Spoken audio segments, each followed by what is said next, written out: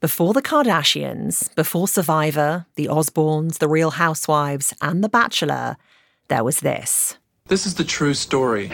True story. 7 strangers picked to live in a loft and have their lives taped. The Real World. It was simple and yet like nothing we'd ever seen before. Take a group of 20-somethings from different backgrounds with varied interests and throw them together to, well... to find out what happens. What? When people stop being polite. Could you get the phone? And start getting real. The real world. The person responsible for inventing The Real World is Jonathan Murray. I guess known to a lot of people as the creator of The Real World, one of the first reality TV shows. Some people call me the grandfather of reality TV, which I don't like. You can thank John Murray and his business partner Mary Alice Bunim for shows like The Kardashians, Total Divas, Project Runway, and The Real World. The pair created an entirely new genre of TV, and they did it by accident.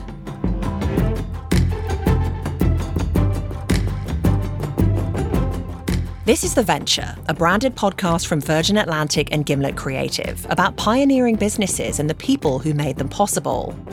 Each week, we're meeting innovators, artists, and risk-takers who prove that business is an adventure. I'm your host, Ashley Milne-Tyte. We're taking this journey alongside Virgin Atlantic, Richard Branson's transatlantic airline, a company that embodies the entrepreneurial spirit and celebrates challenging the status quo.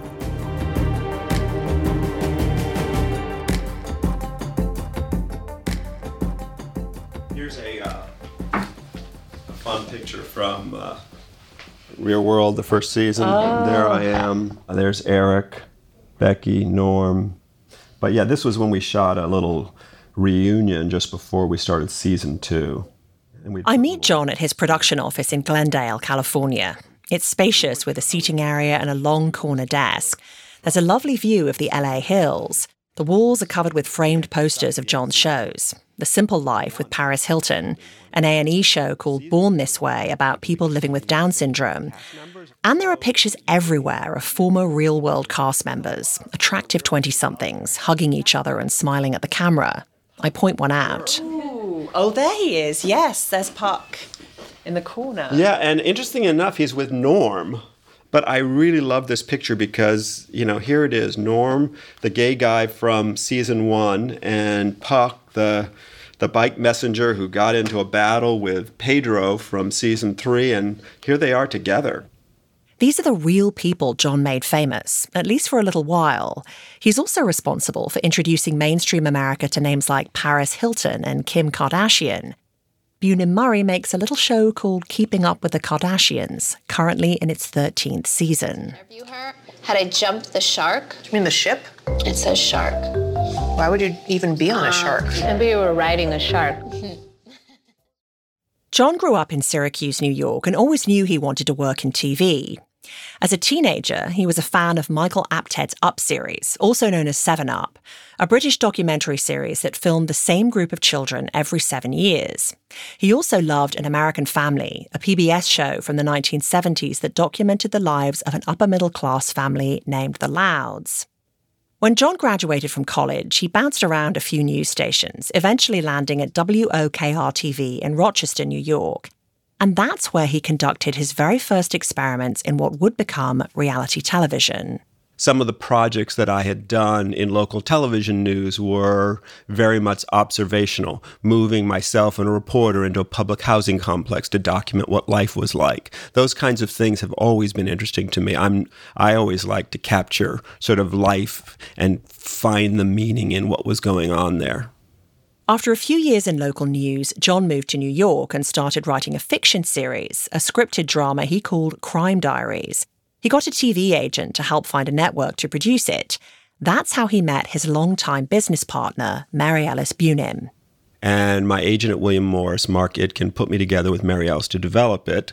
We made a pilot, ended up not going forward, but Mary Alice and I immediately clicked. This was in 1987.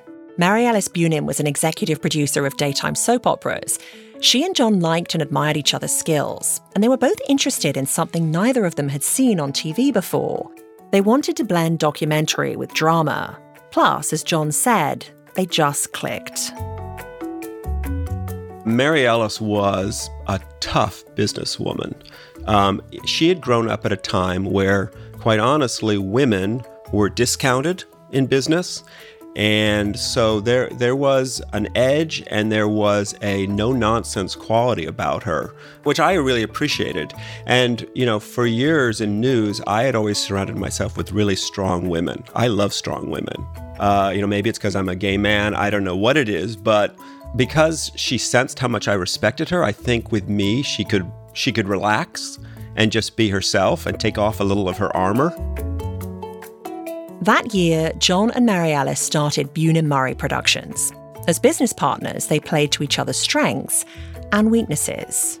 When we would go in to fight something out with, our agency over a deal, boy, she knew how to arm up and fight for what we needed. I would usually be able to sort of read the room really well and know when we needed to pull back, so I could just put my hand on, her arm or her knee, and she would know that, oh, okay, I'm getting a little too aggressive here, and then I would smooth it out. Mary Ellis and John were business partners for nearly 20 years. She died in 2004. In the late 80s, TV was all about family sitcoms like The Cosby Show and Roseanne. The docudramas that John and Mary Ellis were interested in making were a hard sell. One night, they went to dinner with a friend of theirs, a showrunner and director named George Verschoor. He brought a fourth guest to dinner, Delilah Loud. Delilah and her family were the subjects of An American Family, the documentary series John had loved when he was young. Here's George Verschoor. Delilah was sitting there at dinner with us, and I'll never forget the dinner in which she was saying, oh yeah, and the cameras followed us for 6 months, and it was crazy. My brother came out, drug issues, my parents divorced, and all this made this classic documentary about their family. John and Mary Ellis and I were looking at each other and going, ding, ding, light bulbs going off, like this is the next thing in television. Trouble was, no one else agreed. John and Mary Ellis's young company was flailing. I cashed in a lot of IRAs. I was driving a 10-year-old Honda Accord breaking down at every key intersection in Los Angeles. Mary Ellis ultimately took a job running Loving, the soap in New York, because she had a husband and a child to contribute income to. So it was challenging. Then one day, in October of 1990, a show about a group of teenagers in Beverly Hills debuted on Fox.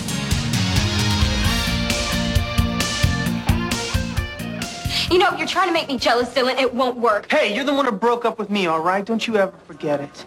So how long has this been going on with you two? Since about 6:30.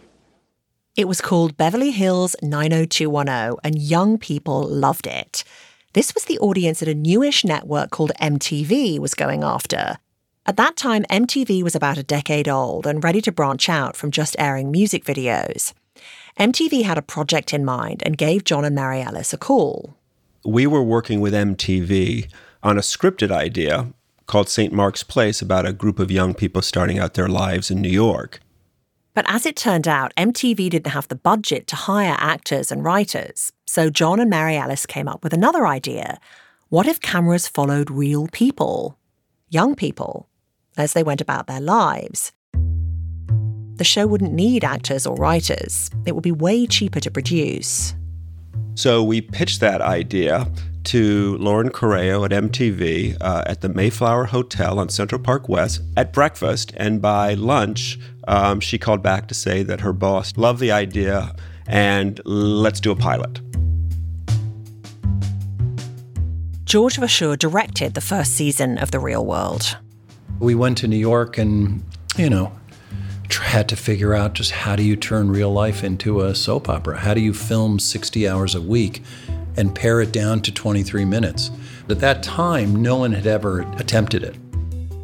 MTV gave John and Mary Ellis a tiny budget to shoot the pilot, but they had a vision for how to make it work. We had to have this diversity from socioeconomic standpoint, from racial standpoint, from sexual orientation. We knew that was going to create the energy for the show. John and Mary Ellis put out casting calls on the radio, put flyers up around New York City, and reached out to music clubs and modeling agencies looking for cast members. John remembers one young woman in particular from Birmingham, Alabama, Julie Oliver. I was aching to be in a city. I wanted to be with other people. I wanted to experience some other things. And yes, he definitely picked up on that. She wanted to be a dancer, and she dreamed of going to New York. And I just really felt that that's the person we need to really open this series up to all of our viewers, who in very much ways are probably like Julie, all around the country, who New York is just a dream, or New York is this fantasy land that they hadn't experienced. MTV flew Julie to New York a month later, cameras rolling. The plan was for her to arrive at the Real World loft in a yellow cab. I'd had this amazing cab driver once take me to JFK. You can't move. It's bumper to bumper. There's 4,000 people trying to get into your cab. And so I had kept his number and name, and so I had him pick up Julie. This was John producing reality. It was a brand new kind of television, and it was mesmerizing. If this is your first time in New York, there's criminals all over the place. It's a shame. It's a nuisance. I didn't hail that cab and get, that really talkative, animated cab driver, did I? So that was set up. That's why this is reality TV and not a documentary, because he was great. And I had him take her to Soho via Harlem, which is not a good way to go. It's an expensive way to go, but I wanted to really take her through. 1992, New York was not quite as pretty as it is today. So I wanted her to sort of see some of the dilapidation of New York before she came into Soho. Not only was reality heightened, it also had a soundtrack. It was a perfect marriage of music and TV. This was MTV, after all. Here's the director, George. One of the biggest things that people forget is on season 1 of Real World, we had the entire MTV music library we could use. That's gigantic. We could use REM, Guns N' Roses, Peter Gabriel, any music we wanted. We could put that on top of this footage of real life, and suddenly it elevated it to cinematic level. And it changed everything. Suddenly everyone at home was going, look at that. Regular people are movie stars.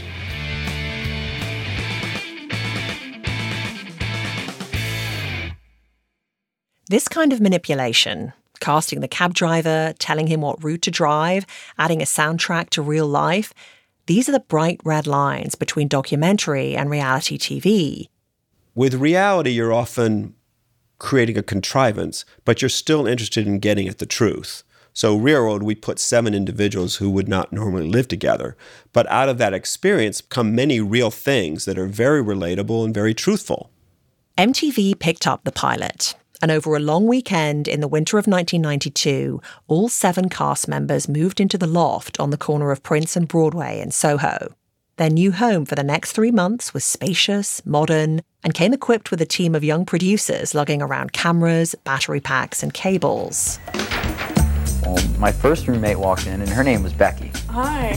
Just walk around. And this is where we live? And I tell you, the moment those people walked in, oh my God, and started sort of bouncing off each other, we knew there was something really exciting about what we had come up with. Coming up, John and Mary Ellis had convinced MTV to make a soap opera starring real people. But what if nothing happened? And the reality show villain is born.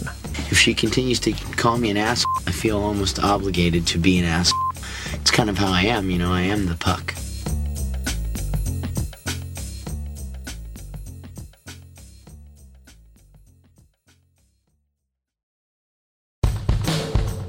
You're listening to The Venture, brought to you by the transatlantic airline Virgin Atlantic.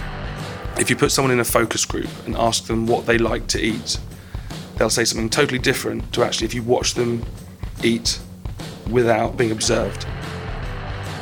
Mark Murphy is the food and beverage manager for Virgin Atlantic's airport clubhouses globally.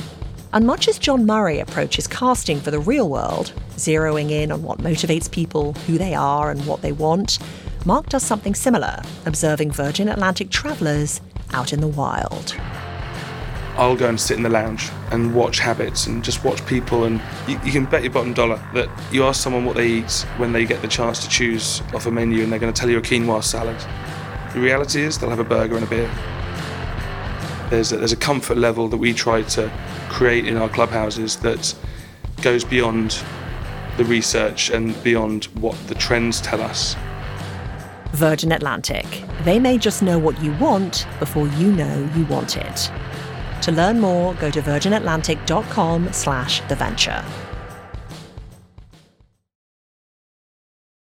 John Murray and Mary Ellis Bunim had convinced MTV to make a soap opera starring real people. They'd begun shooting the first season of The Real World. But there was one big problem. What if nothing happened? For example, a cast member on season 2, John Brennan, sat on the couch day after day drinking Kool-Aid. Here's the director, George Verschoor. John and Mary Ellis would be screaming, going, "We don't have an episode. I got to deliver something to MTV." And I said, well, then I'm going to tell the story of John Brennan doing nothing. Early on, John and Mary Ellis agreed to a sort of insurance policy with MTV. So we said, okay, if nothing happens, we will figure a way to throw a pebble in the pond to sort of create something. So we had a couple potential things. Eric Nies, who had been a model and was in that first season, had been in a book of male nudes. And so we said, well, we could put that in the house, in the bookshelf, and what would happen if someone pulled it out and saw it? That would create a ripple in the pond. But when John and Mary Ellis planted that book for the other roommates to find, it backfired. The cast members figured out what happened and got upset. Maris and I went in and basically owned up to what we had done, and we basically said, this is new to us, we're figuring this out, and we realize this is not the way to go. And we said to MTV, you'll just have to trust that we're going to get enough story, because if we do this kind of stuff, it's not going to work. Another thing the crew was figuring out was how to make sure they were around when things did happen, like the most dramatic moment that first season. A fight between two cast members, Julie and Kevin. Black people cannot be racist. We don't have the power to control what people have to do. Get out of my face! I'm Why so you upset? sick of this! I was in with the crew on the way to Brooklyn to shoot something else, and then they called me and said, you got to get back here. These guys are exploding. I rushed back, ran in with the cameras, and then we were getting the tail end of the fight. And I will never forget, we were throwing cable out the window on Prince and Broadway. The cameraman hooked back up so we could capture this argument, which, strangely enough, was happening during the LA riots. So here you have this black man and this white woman on the streets of New York in front of this loft with two cameras down there filming them as they're arguing about race. You call yourself You're 19 years old, white girl from Alabama. You're a 19-year-old white girl from Alabama who just doesn't understand. It's not a black-white issue. How? Yes, it is. Viewers had never seen anything like this play out on their screens. It was an unscripted fight on camera. It ended up being one of the most talked about episodes of that season. Today, the climactic fight is a mainstay in every reality TV show. You know it's coming, and that's part of why you watch. I'm gonna bust you right in the mouth right now if you talk to me like that again. Just keep going. Prostitution whore! You are f***ing engaged 19 times! Shut the up! No, don't tell me to shut the up. Seriously, I don't give a about anybody in this house. Okay. Hold my earrings, please. Oh yeah, this is what's up. This is what's up. Back then, it was brand new. Just like another trope of reality TV, the villain. I'm getting my own food, man. I'm buying my own peanut butter, and everybody else can kiss my butt. Puck on season 3 of The Real World was the provocateur, the character you hated but couldn't help watching. You can thank George for Puck. He was like this street urchin that I found in San Francisco. I walked into this loft he was squatting in with like 5 other bike messengers up there. And I introduced him to Mary Ellis and one of the MTV executives, and they were terrified. They said, George, you're out of your mind. This guy's, and I said, exactly, this is what we need. John agreed to take a risk on Puck, and it worked. The episode where Puck was kicked out of the house in San Francisco was a ratings high. With all the new viewers, John had a powerful platform, and he wanted to use it to make a difference. Despite all the contrivance, all the setup, there was something earnest and unchanging about the show. John's dedication to featuring people on the fringes. Here's John again. As a young gay man who grew up in a period where I didn't feel comfortable coming out in high school and college, I love the idea of creating a world where young people can feel comfortable with their sexuality. John's mission was to cast a gay person in every season, which he more or less was able to do. But remember, in the early 90s, The Real World was the first cable TV show to feature non-fictional gay characters living normal lives. I really think you can tie, Real World starting in 92 through today with its positive portrayals of people who are gay and lesbian, people who are transgendered, with the way young people lead their lives today. They are the most open, the most tolerant. They embrace diversity. And I think Real World gets some of the credit for that. When I first found out I was actually positive, I felt this immense amount of anger, and I didn't know what to do. Pedro Zamora was 22 years old, HIV positive and gay. AIDS was a big news story at the time, and misinformation was still swirling about how the disease was spread. But Pedro was someone audiences could relate to and empathize with. Through him, John could educate young people about AIDS and HIV. I did not get AIDS because I am gay. I got it because I had unprotected sex. Pedro got sicker during the filming of season 3. He died of complications from AIDS in November 1994. Viewers were moved, including this guy. I'm really glad I got to know Pedro Zamora. President Bill Clinton released a statement that aired on MTV after Pedro died. I'm grateful that his rich and fulfilling work is still remembered today.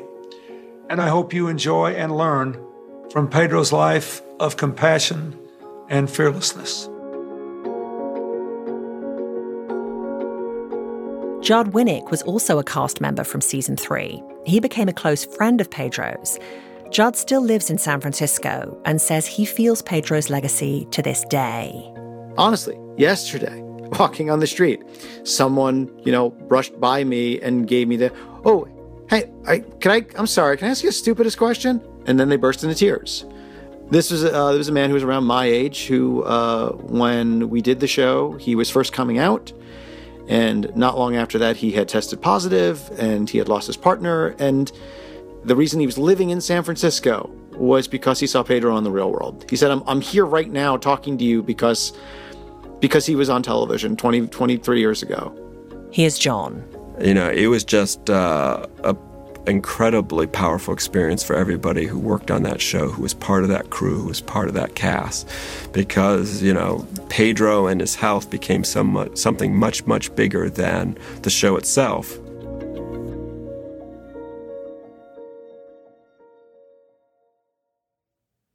The Real World debuted on MTV in 1992. It had a huge impact on youth culture. Still, it took the American television industry years before it was willing to take the risk and try reality TV for mainstream audiences. It wasn't until 2000 that CBS came out with Survivor. Here's LA Times TV critic Meredith Blake. There's The Real World, and then 8 years later, you have Survivor, and then within quick succession, you have American Idol, you have The Bachelor, and you have The Osbournes. And I think within those kind of 5 shows, you have the seeds of pretty much every reality show that's on television now. The Real World created the framework for its successors. The villain, the confessional, the I'm not here to make friends mentality. It was all part of the universe John created. Tony DeSanto is a former president of programming at MTV and executive producer of another MTV reality show, Laguna Beach. He says he's always tried to make shows that are as innovative and groundbreaking as John's. John is brilliant at the casting and putting people together into a combustible Petri dish that then it's sort of let's see what happens. And the way in scripted programming and films, it's all about the screenwriting. In reality TV, the screenwriting is the casting, and that's what John does so brilliantly. According to LA Times TV critic Meredith Blake, The Real World didn't just change TV, it changed us. I think people are willing to say things and open up about their lives in a way that, why would you have done it before The Real World? Why would you have said, oh, my parents got divorced and my dad doesn't love me. And why would you turn your own life into a narrative like that until reality TV became a thing? And, of course, it changed our politics. We are living in a world with, we have a reality show star as a president. And depending on your feelings about him, that's a good or a bad thing. But I think, obviously, it's hugely influential. 25 years later, The Real World is still in production, but now with a few tweaks. On a recent season, 7 roommates moved into a house, and throughout the season, their exes moved in too. The Real World remains MTV's longest-running show, and that business that John and Mary Ellis struggled to get off the ground is doing pretty well too. 30 years ago, after Mary Ellis and I started in this, we rented a conference room from another company, and we had an IBM Selectric typewriter, and we had a phone machine, and it was just the two of us. And today, we have this company with 500 or 600 employees, and I've watched them start here as interns in college, and now some of those interns are running shows like The Kardashians. Reality TV today is often thought of as a guilty pleasure, something you're embarrassed to admit watching, something that makes people famous for doing nothing. But for the people who invented it, it was groundbreaking. Here's George Verschoor. We all want to have some made a mark in the world and leave our, some story behind. And before reality TV, people really didn't have much of a chance to do that. If you didn't make the newspaper or you didn't somehow become a celebrity, you really had very few ways of leaving your mark or being witnessed, if you will. So reality suddenly gave this platform for people to step up and be witnessed and be heard and be relevant and be meaningful. And suddenly my life matters. And John Murray, the student of documentary and the godfather of reality TV, he's proud to have created a genre of television that's irresistible. And I don't think there's anything wrong with the crazy, harried world of sitting down and having fun watching a show where you don't have to work too hard at it. It's a democracy, television. And if people don't like something, then they'll stop watching it.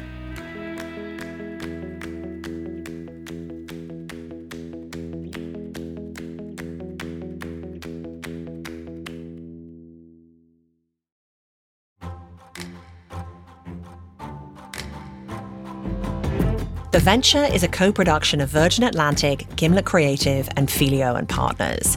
This episode was produced by Julia Botero, Nicole Wong, and Rachel Ward, with help from Grant Irving, Francis Harlow, Caitlin Baguki, Abby Ruzicka, and Caitlin Delana. This episode was mixed and scored by Zach Schmidt. Production assistance from Tom Cody. Our editor is Wendy Dorr, and our creative director is Nazanin Rafsanjani.